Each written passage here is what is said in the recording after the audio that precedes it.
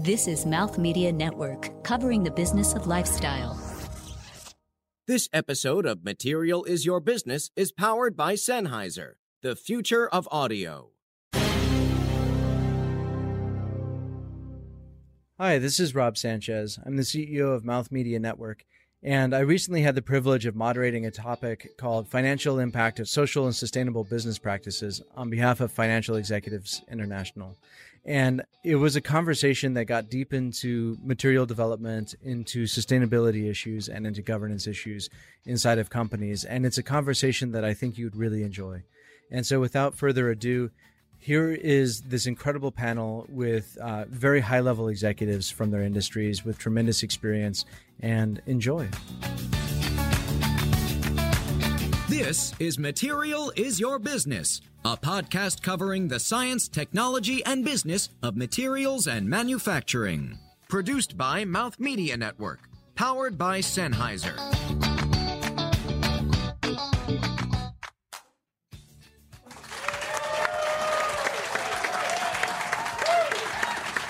All right, welcome. Welcome to another Mouth Media Live. We are here with a very fascinating panel. This is a little bit different than most of the panels that we've done, most of the live events that we've done. We have four incredible people from adjacent spaces. So we put together a panel of people with backgrounds in social responsibility, in environmental sustainability, in stewardship and governance, in impact investing, ESG practices, internal corporate controls, and so on. All of these are very close and very similar. And the conversation that we're going to have today is about using these ways of looking at companies, these ways of looking at internal issues inside of companies as engines of growth. And so I'd like to go down the line, have each of you introduce yourself. Just say your name, your title, and maybe a little bit about yourself. So, Karina, we'll start with you. Hi, I'm Karina Givargazov. I'm the founder of Mission Magazine, and we're the first ever fashion philanthropic media brand, which focuses every 6 months on a different cause and a different charity. Very good. Hi, my name is Danielle Joseph. I work with Closed Loop Partners, helping them to manage Closed Loop Ventures, which is a venture arm within the group. We invest in very early stage companies in sustainability of supply chains and waste reduction within supply chains. We also have a project finance arm called Closed Loop Fund, which lends capital to municipalities and to private operators to increase recycling infrastructure across the United States. In addition to that, we have a Center for the Circular Economy, which is an accelerator and solution search hub for a lot of these issues in what we call the circular economy. Very good. Hi, I'm Beth Colleton. I'm the founder of Purpose Strategies. I've spent the last 20 or so years in corporate social responsibility and sustainability. I ran that for 15 years at the NFL and then spent the last decade at NBC Universal running those groups. And so what my new company does based on all that experience is work with organizations and corporations at the intersection of purpose, culture, and performance, really looking at what a company does to impact not just its customers, but society and the environment and drive all that forward together. Hi, I'm Bill Reinisch. I'm a venture partner with Paladin Capital Group. We're a multi-stage international venture capital firm, investing in a lot of different areas, focused on technology primarily, but we do other investments as well. I'm also the chairman of the entrepreneurship department at Fashion Institute of Technology, and one of the areas I'm responsible for is I've developed courses in both ESG, sustainability, and many of the other sectors around that, and educating the next generation of young people. Excellent. So, Bill, let's actually start with you. You're looking at the beginning, early stages of thinking about sustainability as part of the core of a company that's growing.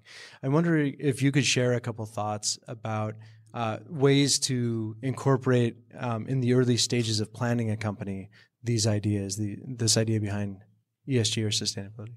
So I think the ways of thinking about ESG and sustainability in the very early seed stage, to use the industry term, or really idea generation stage of thinking about corporations has dramatically changed. It used to be a methodology, an approach. It's become almost a complete sector and a complete way of thinking about it. And I think it's actually changing again. So I think what we're going to see is the next generation of opportunities here are not going to view ESG as an add-on. They're going to view ESG as a fundamental part of a business structure and actually a fundamental way of building an industry as well as not just a business. Yeah, I'm nodding because we talked earlier, this area has had so many titles, like I think I've had 9 of them. Is it sustainability? Is it citizenship? Is it stewardship? Is it CSR? It's social impact? I mean, it doesn't mean one thing. To your point, it is evolving. And I always say it doesn't work well when it's down the hall. When it's a thing that those people do and the rest of your company tunes out saying it's taken care of, it's got to get really into the DNA to make it aligned with the business and really take advantage of all the assets on the table, because otherwise, like we said, it's reactive, it's kind of check the box. But if you really drive into your purpose, all the assets your company has, and everybody in the company is looking at their line of work and how you drive against that, that's where you really grab the opportunities. Yeah, and I would add on to that, a lot of what we see in the space are companies that are really founded around these principles of ESG. So it's not just how do we incorporate this into a traditional business model, but how do we build a company that takes advantage of the need for more sustainable, more energy efficient kind of practices in multiple sectors and driving companies and businesses around those themes. So as you're talking about driving companies and businesses around the themes, can you talk a little bit about what you're thinking as a company puts together a plan, as they're thinking about ways of approaching the actual building of the business? How do you use this as a lens for growth? How do you use it as a way of generating more opportunity? Yeah, so the companies that we look at are specifically right now taking a waste stream and turning it into a value as a core. That's the core of their business. So what that means is the more I grow economically and financially, right, the more waste I'm diverting, or the more material I'm saving. And so it's directly correlated to growth in a lot of ways. The more environmental you can be, the more money you can make, right? And so that's a lot of what we're seeing. So I think the other interesting comment is that's a great sector that's emerged. But to your earlier comment about business models, I actually think what's starting to happen is you're seeing that being paralleled with companies that are structuring business models that by definition are that structure, right? So we're really changing the business models in some of these areas where we can take a waste stream and turn it into a revenue stream, or we can take a total approach and look at it holistically, and maybe the business model changes, the waste stream and the revenue stream changes simultaneously. And I'm seeing a lot of young, both entrepreneurs and companies, look at the holistic problem as well. And I think that's going to evolve into your point of this is a consciously evolving space in the next generation space. So Karina, can you talk a little bit about how you structure what you're working on? You're moving through different questions, different topics, and different causes. How is that playing in? Well, we're coming out of our next issue, Environment, which is actually very interesting to listen to all you guys' comments, because we have obviously different sections within the magazine, but obviously we have one fashion section within that. And what's been really interesting and educational to me and my team is discovering certain companies, one in particular called Evernew, this lady, Stacey Flynn, who I think is very revolutionary and game-changing actually in how they're treating fibre and threads and turn them into pulp and then repurposing them into other fabrics and technology. They're able to actually extrude new threads and new materials with different properties. It's incredible. Yeah. It's incredible. And I think because they are quite a new early development company, they can apply all of this from the get-go as opposed to brands that are under the Kering or the LVMH, the bigger companies, the big brands that have to kind of change and adopt to the ever-changing landscape. So I think we've kind of been, Evernew's one, Bolt Thread's another one that we've just come across, which is just what they're doing with silk and spiders is incredible. And then you've got the traditional lady, Eileen Fisher, who I think people would think they have one kind of view of what her designs are like, but she's actually been quite a game changer quietly and going in kind of stealth mode under the radar for a while of being sustainable. And they want to be, I think, 100% sustainable, the business in 2020. And they ask their customers to bring any of their product back to the stores. And they have a factory upstate, I think it's in Irving, where they take all the rivets, the buttons, the zips out of all the product, and they repurpose it and they redesign it and they shift through all this fabric to resell it back into the stores, which I think is such an incredibly clever approach. So we do, every 6 months, we focus on a different cause. We have like a social media, social cause marketing is kind of really what we do. And we want to put sustainability throughout each issue because it's such a massive topic that, and it's like you're saying, Bill was saying, it's changing quickly. The landscape is changing very quickly. So we want to be able to cover that and support that just ongoing. So one question that has come up a lot when we're talking with sustainability companies, and I'm sure that you get this with Closed Loop as well, this question of how do you scale? So it's great to take back product that you've sold. It's great to repurpose it. It's great to resell it. And that works often best in a micro company. As you grow and scale, how do you keep that as part of what you're doing, and how does that actually, how is that possible? Is that for me? Yeah, that's a good for question. whoever. Yeah, I have no idea.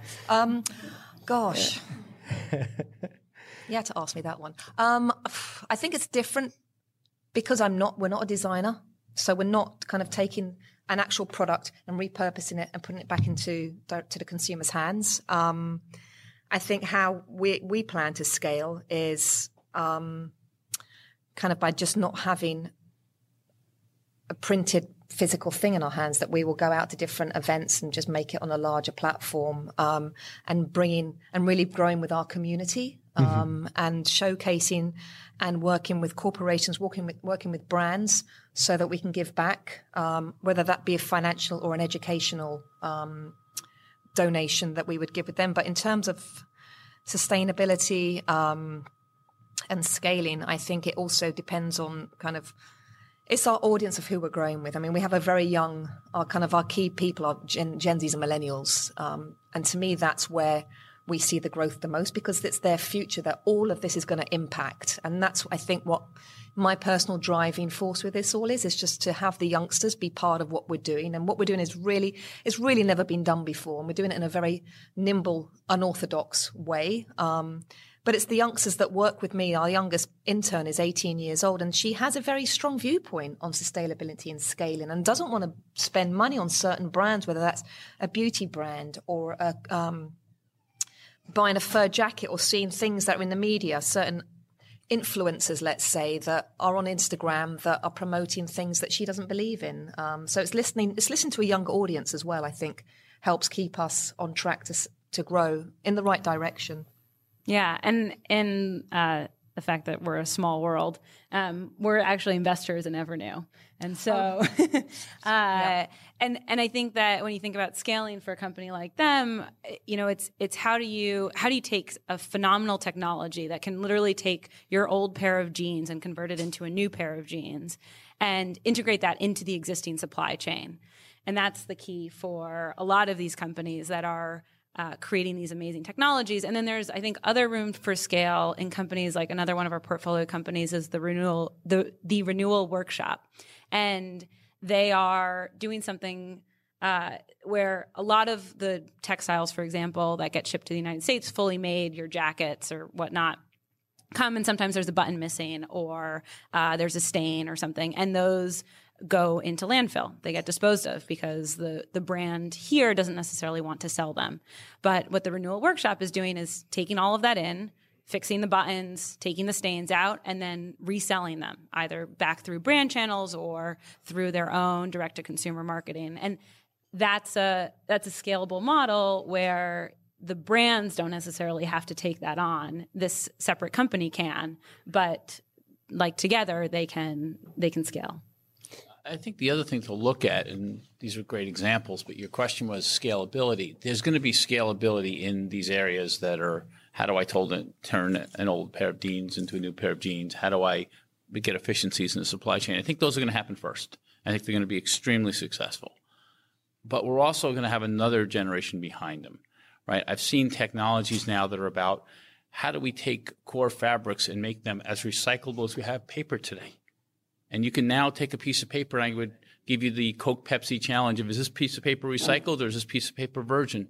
And there's technologies out there where it'd be hard-pressed for an individual to tell the difference, right? We're not there today on some of the fabric technologies. I think we will get there, right? The other thing is whether we're going to turn a pair of jeans into something else, right? And then actually look at it as the supply chain is going to cross sectors, where denim is going to turn into an entirely different use case, an entirely different function that I've seen. I love that denim is a great example here because it used to be the primary ingredient in money. And the second you introduce stretch, you lost that. And now money is no longer capable of being made with denim. So that's an interesting example on that side. The other thing I jump in from the established company point of view is this space can be a little soft and slippery because a lot of times people get caught up in the feel-good part of environmental and social, and you end up with a bunch of singular, almost demo projects, and it feels good. And when you put them together, it looks big. But if you actually put it through some of the metrics and measurements that you would the rest of your business, you'd be hard-pressed to say not only of the impact it made maybe on the issue, but almost more importantly, how did it drive your business? So you have to roll back and get up to the strategy level and say, why are you doing it in the first place? It's got to fix something, or it's got to drive forward on something. Risk, opportunity. And you've got to build around that, and it's got to be, and I hate the word materiality because it feels down the hall. But again, it's got to be a materiality of business. It's got to make sense for that. And then, as I always say, the way you scale it in a company is the person who had to walk the halls and get an enterprise to buy into that is you've got to understand what all the different business verticals need. And I told John, I pretty much say this almost every time I talk is the idea is you can't sell it from the social impact point of view. You've got to sell it to the person on their point of view. So I say it's not what you're selling, it's what they're buying. So whether you're talking with the CFO, whether you're talking with the operational lead, you're talking with your head of legal, you've got to think about what they need out of the action and drive the value that way. And that's where you really get the returns. And even as an example, because I know there's financial folks in the room, is on sustainability, we kept trying to solve stuff. We ended up a lot of good but small things. As we had to look at the structure because almost 99% of the time it was cost. We'd love to pursue that, but we're out of budget because we were working in OpEx. We're like, well, where's the money? It's in CapEx. So I got on the Cap Council. We started these conversations way upstream when there was long-term planning. There was large money on the table. The percentage increase to get that gain was much smaller at that level budget than when you're trying to squeeze it out of OpEx at the end. And that was transformative for us because we were having conversations where, you've been around those tables when you're pressing on the budget. And I added a voice into it saying, well, if we tweak a little bit this way and this way, we're going to get all types of downstream output that we couldn't have gotten before. And it's actually not that big a break on the budget. And remember, it's not just cost. We are doing these things because we are also getting gains on, reliability. We are dealing with regulators. It maybe helped us get entry to a market because, again, you take everything you do, your reputation, your actions with you. And let's face it, in a global marketplace, there are some places who will not let you in if you have a reputation for not, again, being proper stewards of the environment or human rights issues or whatever it might be.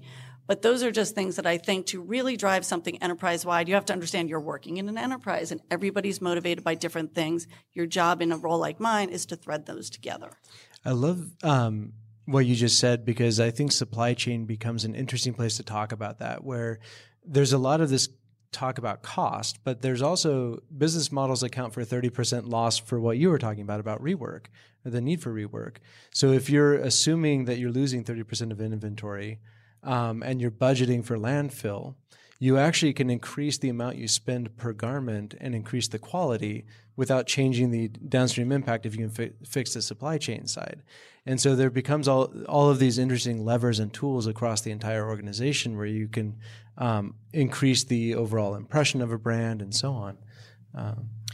I actually want to say something on this, on sustainability and brands. When we were putting together this second issue, a fashion team wanted to do a photo shoot with all sustainable brands, so that we would just really kind of support these up-and-coming talents or brands that already existed. And I'm going to be very honest here, a lot of it was very ugly. There wasn't that kind of cool design style or skill to it. And I think that's what we have found in the last 6 months, that it's great having a brand or a young and up-and-coming company that want to be sustainable, but they don't have the money to employ, like to have the technology to kind of really be sustainable and move forward. And kind of there was a lot of the brands that we couldn't shoot. We couldn't do a photo shoot that was covering 20, 30 labels that looked really cool, that would entice the reader to want to buy it or to go after that. And I think that's what's very difficult, is having these fashion brands that are leading the market, such as your Gucci or your Louis Vuitton or your Prada, whoever, that aren't being sustainable. And then you have on the other spectrum brands such as your Stella McCartney.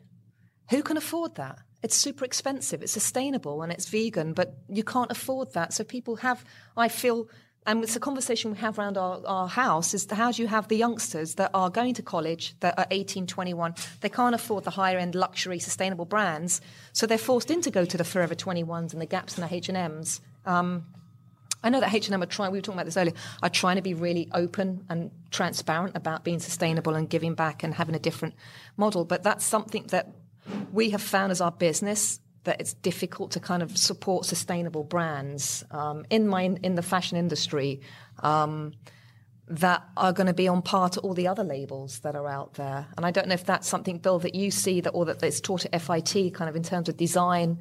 I know that you might be on a different spectrum of that. I think there is a problem and there is a hole in the market, but as I'm listening to you, I think there's also been people, and I think there's a group of upcoming designers that are going to at least fill, to that point, a very valuable niche of that hole. And to circle this around, I think for the financial people in the room, what I'm seeing there are designs that are sustainable, and there's designers that are actually putting sustainability into the core of the design in a way that would actually drive revenue generation. Right, not just cost reduction, supply chain reduction, but revenue generation, because you're looking at, for example, in areas like bags where you're having changing use patterns by the consumer. They're looking at how you actually redesign everyday carrying bags into not only something that's sustainable from a supply chain and a manufacturing perspective, but that we would actually buy less bags as a person, right, and that they would actually be better bags for our, Manhattan lifestyle, for example, right? And that they'd be more functional. And I think that's going to actually drive revenue generation for what I'm seeing people actually purchasing these products in these lines. So I think, if you were, in that sector right now, you would see a lot of changing habits going on with the consumer, and you could actually build a revenue line.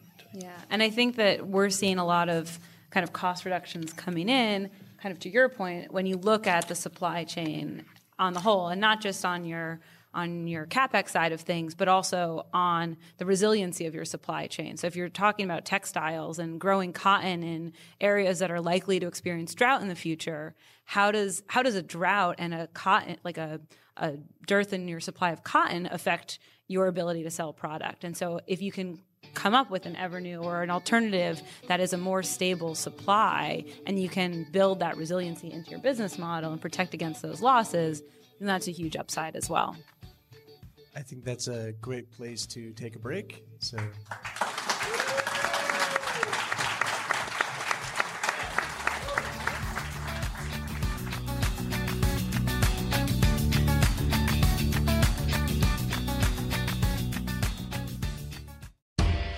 Hey, this is Pavan Ball with Fashion is Your Business and Mouth Media Network. We record with amazing founders and business leaders across fashion and retail and beauty and all those good things.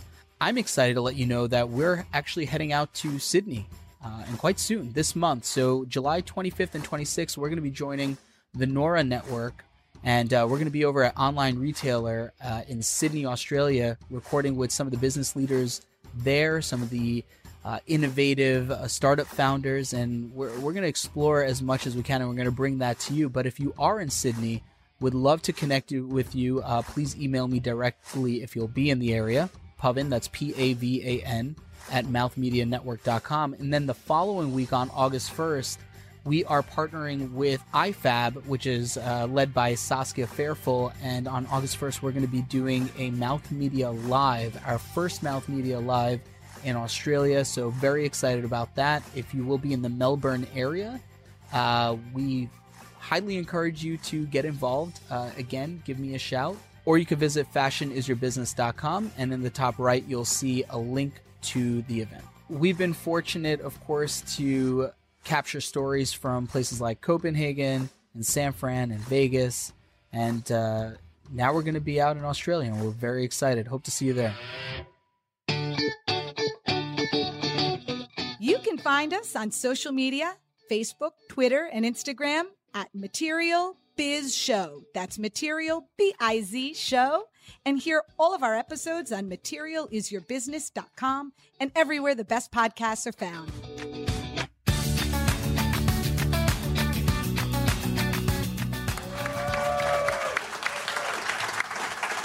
Welcome back. We ended with a note about the resilience in supply chain and raw materials. I think we can start there and just kind of talk a little bit about the way that we use raw materials, I guess, in the planning side of what we're doing. And then I think we can move from there fairly rapidly into an interesting conversation about the social responsibility and governance side.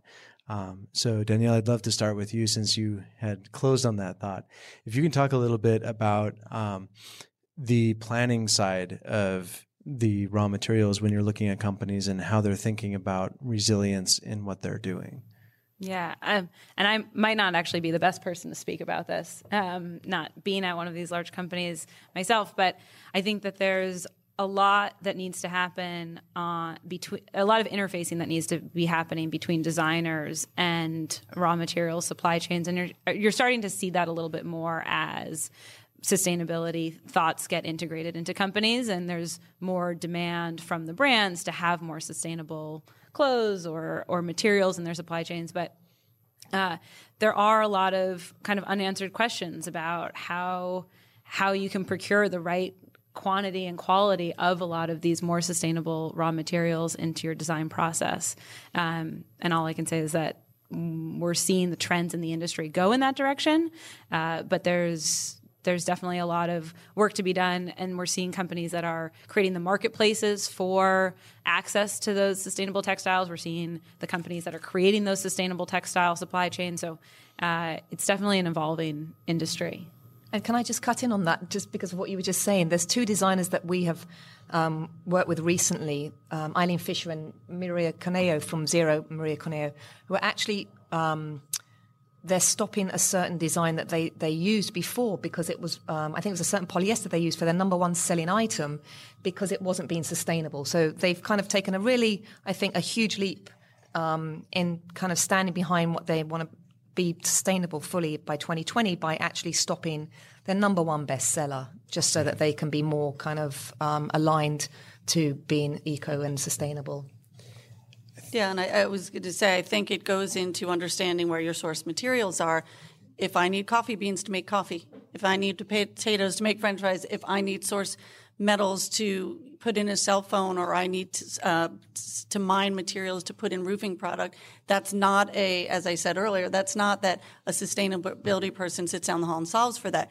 That's a company solve for. There are all types of business divisions who really peel back that onion of what they need, how much they need, how it needs to get to and fro, what the labor force that's going to be sourcing that material is made up on, how they're protected. So it really takes an entire team to do that. And then also I'd say it's not just source, but then there's the waste part of it. Because I'll tell you, our NBC Universal got bought by Comcast, and you got Comcast, you got a box, and you got remote. Well, the government passed a law a few years ago that said even if you didn't actually sell to that customer, you made it, you're responsible. So they found a remote control in a landfill in California. We had to pay through the nose for that because, again, we didn't control our supply chain at the front end and the back end, and we ended up, and this goes into marketing, both the marketing and the preventative. So we did all types of public service announcements and messaging and consumer materials to really explain and make it really easy for folks to return that stuff. But, on the positive side, I think it's Green Mountain Coffee right now is actually making that part of their brand promise, where they said, in 1 minute, while you're brewing your coffee, we'll tell you how it got here. And they do a kind of fun little ditty on a farmer in a faraway place, I think in Indonesia, who's has a farm, and a family, and he's growing that coffee, and he's got more money now. You've got great coffee, and aren't we all happy? And the idea is, hey, I want to buy Green Mountain coffee now. So it's funny that even how you get your material, how you run your business is also becoming a good marketing concept. And that's okay. When I said earlier, it's about you have to get business ROI as well. When Harvey happened, I was talking with a friend of mine who runs small business banking for one of the big banks. And they were all heading down there to volunteer. And I said, that's really great, but you really need to think about the business opportunity here that also does impact, because you have all these small businesses who all of a sudden are going to struggle to make payroll because they're not bringing in money, struggling to support their employees, all types of financial paperwork to figure out. I said, another opportunity might be to send your workforce down there to do what they do best, and help bridge your small business members over till when things get more stable. And that should be a customer acquisition strategy. And that might sound crass, like you're using this opportunity to acquire customers. I said, no, what you're doing is doing your job really, really well. And word of mouth will get out there because someone else banks with someone else and said, my bank didn't do any of that. And I'm going to organically move over because you really did a two sides of the penny job. You did what you did best, and you did it for people in tough times. Very seamless, very transparent, and let the chips fall as they may. But I guarantee you that there were some banks who probably did it really well in those disaster zones, and some who left their customers hanging. So guess what? There's going to be a shift, but that's a way where you can get dual value that's totally business aligned, appropriate, and has benefit on all sides. I'm going to use that to segue a little bit. When you're talking about dual value and that mindset, I think that also is a great place to transition to this idea of governance and culture. And when you're a company that has a good culture and has a good system of governance and communication, you can make something like that happen. When you're a company that perhaps is broken in some of those areas, it can come across very tone deaf in the public. And I'd love to kind of segue a little bit out of sustainability, talk a little bit more about the social responsibility and culture side inside of companies both large and small. And I think, Beth... Yeah, well, I'll start. I mean, it's part of the reason I left and started my own shop, because I think there were so many companies who were doing, if we stripped away all those titles, they were doing more philanthropy and charity with a little, a toe in the water alignment with business.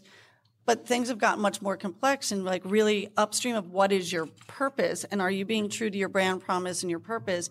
And that should guide a good amount of your business activity. And goodness knows, haven't we seen in the last year or so how many companies who should have delivered value on what their brand promise is, and they've totally gone sideways, whether it was protecting our data, whether it was, again, with, not to call it Wells Fargo, but something went skewy there where all of a sudden they're like, listen, it's not about serving our customers and providing good banking. It's win at all costs to where records were falsified. Yeah. Somewhere purpose. But at least they're reestablished in 2018, so that's fine. Oh, yeah, but like we said, we've got to keep pivoting.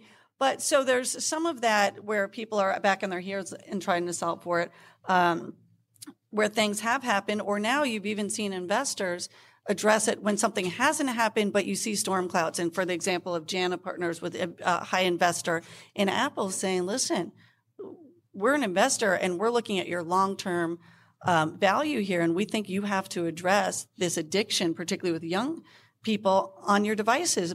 And on the positive, Apple responded to that, and they just, I think it was last week, released the first set of phone algorithms to actually show you what your consumption is, and trying to build in tools into that software of what they can do, at least to build the awareness of how much time people are spending on devices. And then hopefully that'll be the first of many steps to drive that. But again, I think it's before you get to the tactical of how you solve for social impact, you have to go into the purpose of the company, and then things need to drive through there. Again, not just through people who have that in their title, but through every employee in every hallway in every office. Yeah, I love that you're using this idea of purpose. There's actually a firm that's trying to invest in companies and actually convert companies over to this what's called a steward ownership model, which is a new form of governance at the company level, which says, we're going to make sure that every business decision that you make is aligned with that purpose of the company, which, in early stage companies, we expect you to pivot a little bit more, but in later stage companies, we expect you to keep tabs on that. And what we're seeing in the early stage companies, or I think what we're expecting to see at least, is better employee retention, more innovative ideas coming out of your employees, and these things that should ideally drive the bottom line that are tied into having more engagement across the board. So I think this is all right. I think for our audience, I want to give a quick story. Maybe some of you don't know. It's now being taught very routinely in business school. And when I went to business school, this company didn't exist, but you've all heard of it. The company's Warby Parker, right? And it was founded by some very young gentlemen just getting out of school, and they wanted to reinvent the eyeglass industry. It's a very famous story now. When they actually launched their product, they were wildly successful, and they had this mission of a supply chain efficiency. They actually sold out, and they had no way of shutting down their system. They forgot to put a turn it off button on. They couldn't stop taking orders. They had an emergency meeting, and the one question of the emergency meeting is, do we pull the plug, or do we keep taking orders that we know we can't fill? And their answer was, we have to stand for something. We have to call all those people that we can't fill the orders on and say, we're sorry, we took the order by mistake. We can't send you your glasses, right? And there was a business decision that they said we have to be true to our culture. Ultimately, rather than being a PR nightmare, it turned into a wild success that we all know this company today. And they said, we're going to make this all right. We're going to turn it off as quickly as we can. We're going to call the people we took orders that we shouldn't have taken orders from, right? And we're going to stand for, this is what we stand for. And ultimately, they built the brand off of this, right? So it's really about leadership from the top, believing in what they say their mission, their responsibility, and their vision is here, because they wanted to stand for something, and they wanted their brand to stand for something. But also, I think showing transparency, I think, which is absolutely critical with businesses now, that if, and it's something that I really believe in, is that if I make an error or a boo-boo or something and I miss a deadline, or I forget I should have gone to a Rolex meeting and I turn up the next morning, it's like, I'm really sorry, I'm knackered, I'm on deadline. And so I think transparency is absolutely critical. And like you were saying, Bill, you've got to lead from the top, and you've got to follow through to that so that the people underneath you or your colleagues understand, that this is your driving force, this is your DNA of the company. Mm-hmm. Well, and you mentioned the DNA, and you mentioned it. This is also a big challenge with workforce. And on two fronts. One, we've heard this 1,000 times, that the up-and-coming workforce, which is now a huge percentage of the workforce, this millennial, wants more than to show up, get their paycheck, and here's a to-do list. The retention and their own fulfillment at work also depends on, I want to know why I'm doing it. I want to know what the brand promise is. I want to know what we stand for. And I want to know it's transparently honest, because goodness knows sometimes you put a nice slogan on the door. You've got the mission statement on your ID card, but you don't live it. The other challenge with this, which is kind of a subcategory on retention, is the fact that more and more people are moving out of formal work. The idea of working for a company where I am a formal employee and I stay there a certain amount of years is not becoming the norm. And I don't know how many years it is. I think it's in 7. They think it could be upwards of 47% of people will be independent workers. So some of the strategies to hold people into corporate jobs is, the one thing you can't get working on your own is this idea of being part of a team that's moving the ball on something, on some higher purpose. So it's also part of the future of work and a retention strategy to get a deep bench for your growing workforce and your future workforce. So all of these things kind of interplay. And I think they're interplaying even more in what you're saying. The workforce, it used to be that those mission statements were, nice posters that we had, as we were talking earlier, very, very high-priced consulting firms come into the corporation and do a project, and we make a new strategy, a new mission statement, a new vision. We have new slogans, new slogans. We rebrand the entire building with the new posters hung up, and they were sitting on the wall. But the question of these young workers it's not the poster. It's, are we actually living the mission of what it is. It's not like, can I recite the 10 things on the wall? It's actually living it. And they're actually questioning on a daily basis, not the simple cases that were there, but actually the things that we didn't think about. Mm-hmm. And they are looking for the companies that are actually walking the walk, not just talking the talk of what their actual mission and vision is.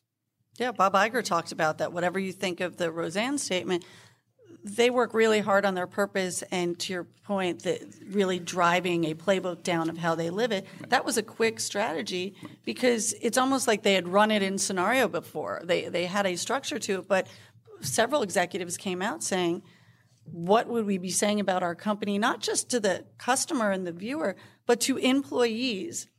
Because we're preaching this all the time. We're having all types of sessions and seminars, and you get it in your onboarding. And how are we making decisions? So we from the outside can think right, wrong, but they did that because it was part of what their purpose strategy was, that a strategy has to be actionable. Otherwise, it's the theoretical, it's the philosophy and all that. It doesn't hit the ground. And they want to make sure that they lived it and it hit the ground. Yeah, and a lot of employees today, I think especially young employees who are on social media and super connected, can smell bullshit whenever it comes up, right? Mm-hmm. So they're talking to everyone across the board, and they know if you're just saying a statement and not actually living it internally, they can talk to their friend who works there and say, okay, I'm not going to apply there.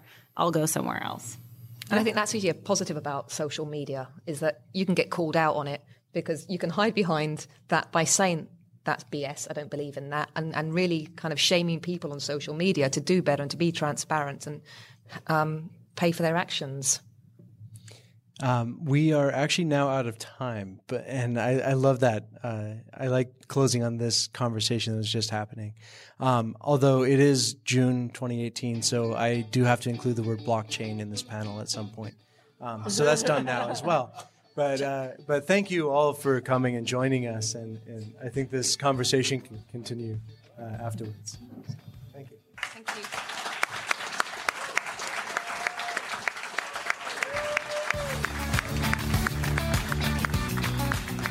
This has been Material is Your Business. To suggest guests or content for the show, or to become a sponsor, email us at podcast@materialisyourbusiness.com. Keep up with the show on social media at Material Biz Show. That's Material B-I-Z Show. Episodes available on iTunes, Stitcher, and Google Play, along with our website, materialisyourbusiness.com.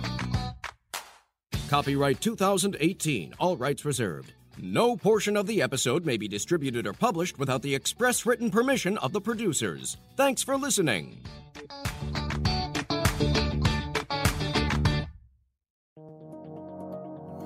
This is Mouth Media Network, covering the business of lifestyle.